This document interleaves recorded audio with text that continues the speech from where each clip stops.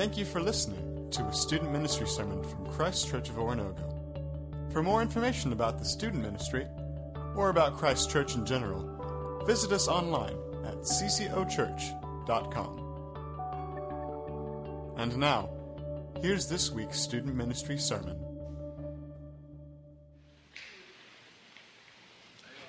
Hey, how you doing? Everybody doing okay? Most of you probably know me. I've been dealing with you guys since you were a long time ago. But for those of you who don't, my name is Larry, and I'm kind of excited about to hang out with you guys tonight. Let me ask a real quick question. Who did the Spartan whatever it was? Who did that? Are you tired? Or were you more like 6 months in the hospital, instant death? You decide. Yeah, that's kind of what I thought. All right, here's the deal. We've been going through a few things today, and I'm going to start with a little story. Here's the deal. When I was a sophomore in high school, I had a teacher at my school named Mr. Saito. Mr. Saito taught English and he was Japanese, which I always thought was kind of funny because he was better than I was and it's my native language. Every high school has a Mr. Saito-style teacher. He was really, really good, but he was really, really, really hard and a little bit strict. And also he had a couple go-to lines that you're going to hear here in a second. So this is typical in any class. You get there a few minutes early before the last bell rings. So I'm hanging out with my friend Tom Bernansky and my friend Tim Stidham, and we're just kind of telling stories and laughing and goofing off. And the second bell rings, and I'm still laughing, and I happen to be the one sitting next to closest to Mr. Saito. So he takes his glasses, he pulls them down, and he says, "Mr. Stout, if you do not shut up, I'm going to karate chop your head." Now, I've heard that before, and I was prepared. And every once in a while, stupidity, well, not every once in a while, most of the time, stupidity wins out, and it did this day. So I stood up, and I said, "Mr. Saito, I accept your challenge." Now, today we're going to talk about challenge, and my goal today is a couple things. I wanted you to maybe give you something to think about you haven't thought about before, but mostly I'm going to challenge you. So I mentioned Mr. Saito had a couple go-to lines. Most of you guys know from your junior high days that the old washed-up has-been right here has a couple go-to lines. So here's the deal. Everybody stand up. You guys know what's going to happen. Raise your right hand. I state your name. We'll try to learn something today. And Larry Stout, I accept your challenge. All right, have a seat. I'm going to fall. Yeah, okay, here's what we're going to do today. We're going to be talking about this guy named Simon for quite a bit. We're going to go through Simon. I had this thing secure. I'm going to get seasick teaching. Yeah, funny to you, not to these guys. We're going to talk about this guy named Simon. Simon's from the Middle East, and most of you know that I know a lot of people from the Middle East. I just don't know Simon. I know Saudi Arabian guys, and he's not from Saudi Arabia. Now, what Simon did for a living was Simon was a fisherman. He hung out, he spent a lot of time in a boat. He probably had more than one boat, and I'm sure the boats were bigger than this French machine right here. He had boats, and because of that, I think he had probably a bit of comfort where he spent time in that boat and he felt good in the boat. He could probably think, he probably had success and failure both in that boat. And it was probably a place where he went and just kind of thought things out. When I was preparing for this, I thought there's three places in my mind that came to me like that. One was the locker room at West Covina High School. Showed up there as a 14-year-old freshman, walked out of there as an 18-year-old young man. Celebrated victory and agonized over defeat in there. Talked to my friend Ron Styrich about his first date with Lisa Lago.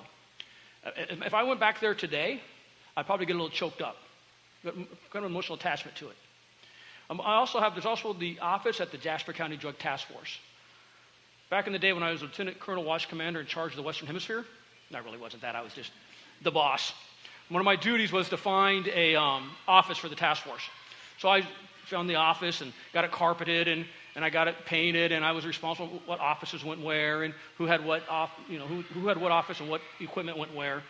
I was back there just a little while ago just stopped in, and it was emotionally hard for me. I was attached to it. And the third place for me is right here. My job, and I love my job, but my job requires me to be GONE all summer. And it's hard for me to not be here with you guys. I love you guys. I don't get to hang out with you guys. It's rough. And I imagine you guys have places like that we're going to talk to in a second. But let's pick up Peter here. We're going to be whipping through some scriptures here, and I'm not sure how fast they're going to keep up here, so I may do just a little, for time, I may just kind of make it, read it out to you guys and tell you what it's about. We're going to pick up Peter, and here, it was Simon's real name, we knew him as Peter.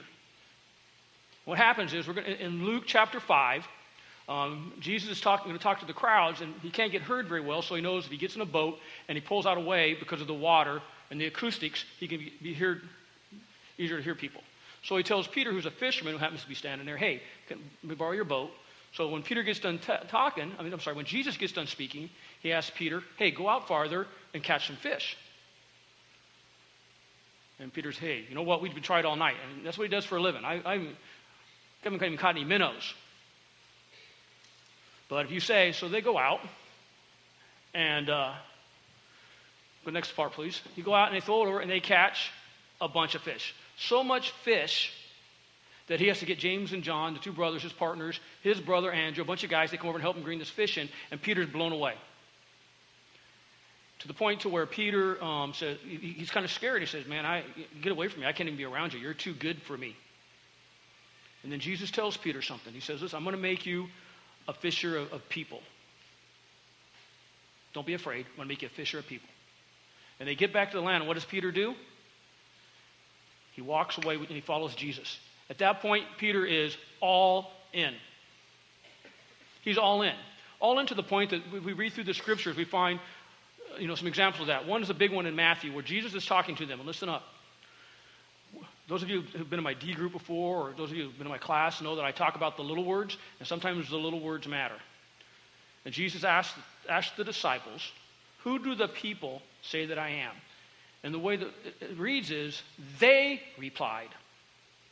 Some say you're John the Baptist, some say you're this, some say you're that. And then then Jesus asks again, but who do you say that I am? And Matthew says, Peter replied. So here's your first little mini challenge. Be the one in the they. Be the one who's willing to make a statement.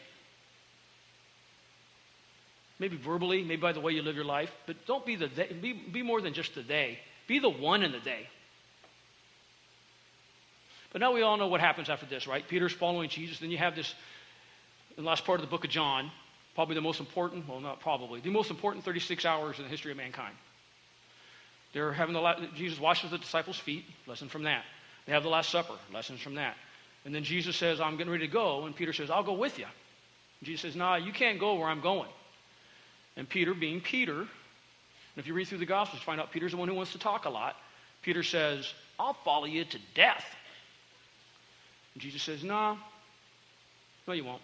Before this night is through, before the morning comes, when the rooster crows, you're going to deny me 3 times. Now, my perception of this is, I think Peter kind of in his mind, probably whatever Jesus. Yeah, whatever. And to a certain degree, I think he thought he was going to follow him, because if we look a couple hours, not even that long, far ahead, Jesus gets arrested.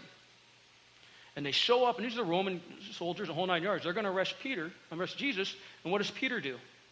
Takes out a sword and cuts a dude's ear off. I think he was ready to fight. One is, I think it's cool. Homie's walking around with a sword. You don't think about that, right? He takes it out, whaps the guy's ear off. But then he gets separated from Jesus, and I think his courage started going away at that point.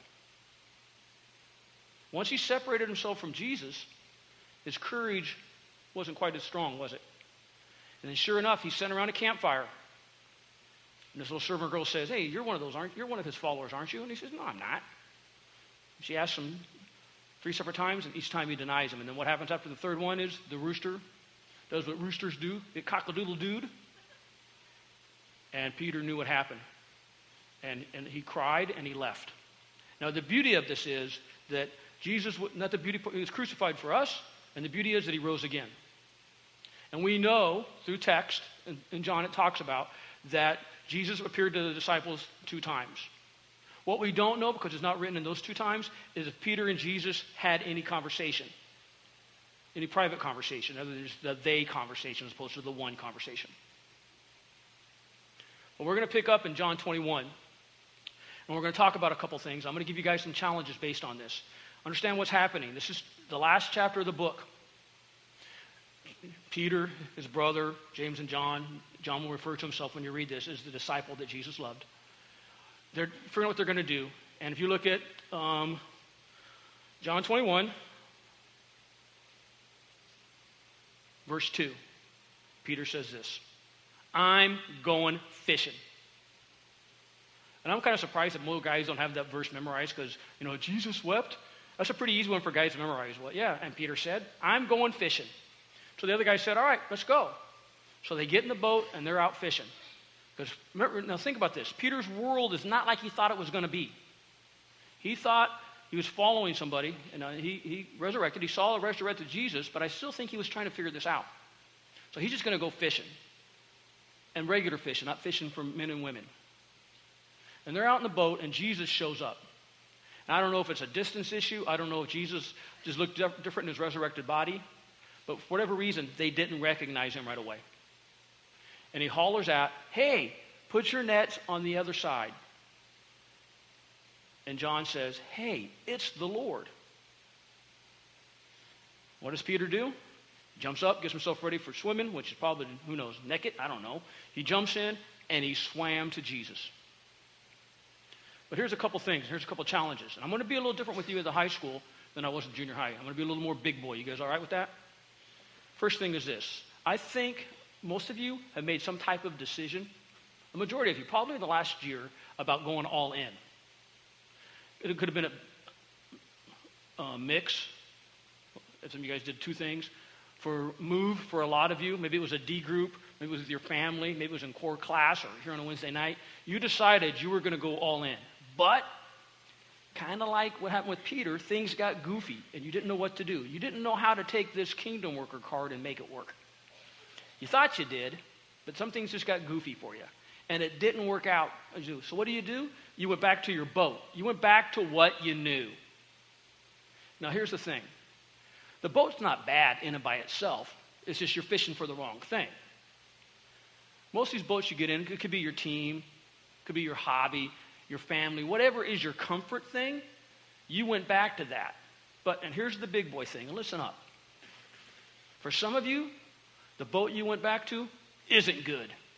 Because you made some decisions, you were going to quit doing this with your boyfriend or your girlfriend. You weren't going to go to the parties after the game. You're going to start treating your parents better. You're going to start doing all this stuff, and you went back to that boat, and that boat is jacked up.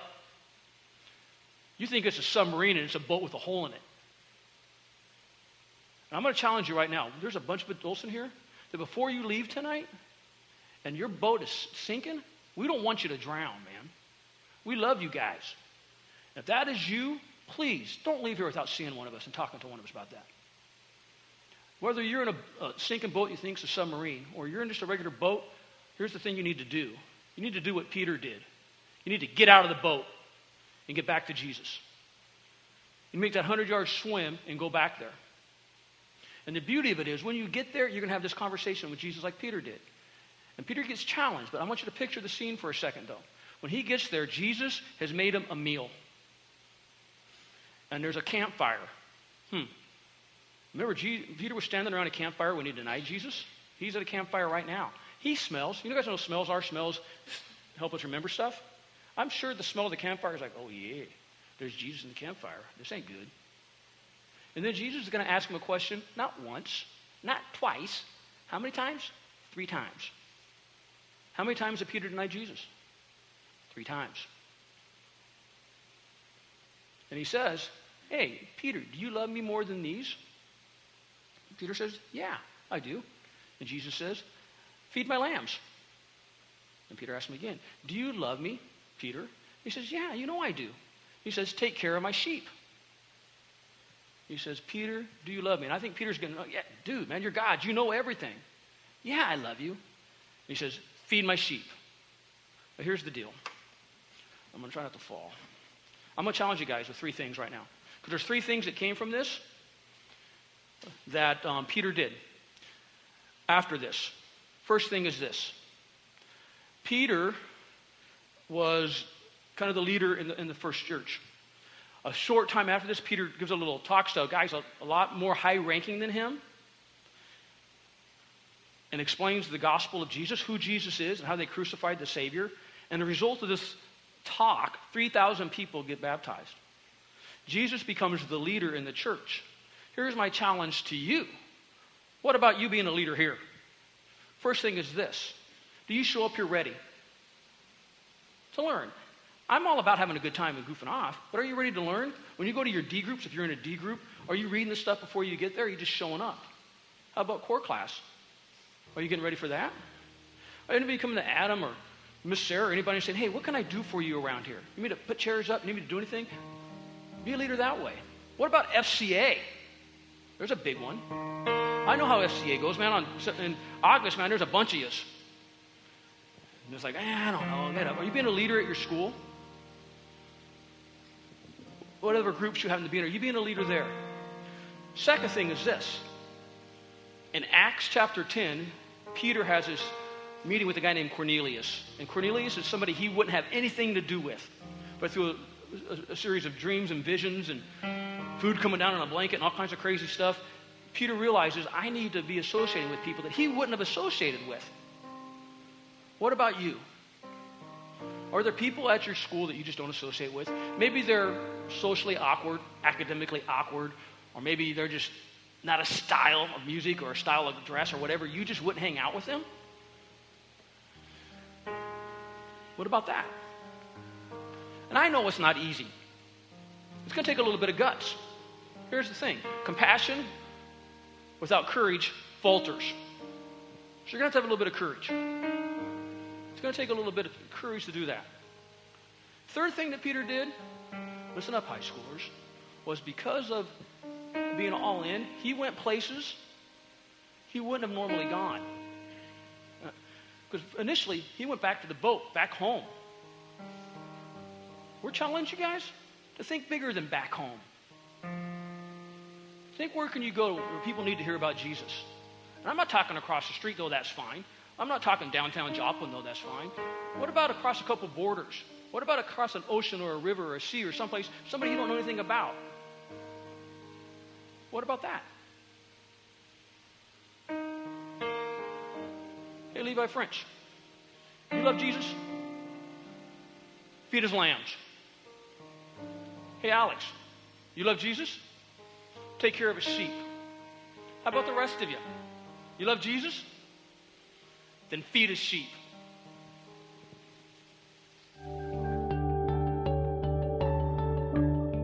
Thank you for listening to a student ministry sermon from Christ Church of Oronogo. For more information about the student ministry or about Christ Church in general, visit us online at ccochurch.com.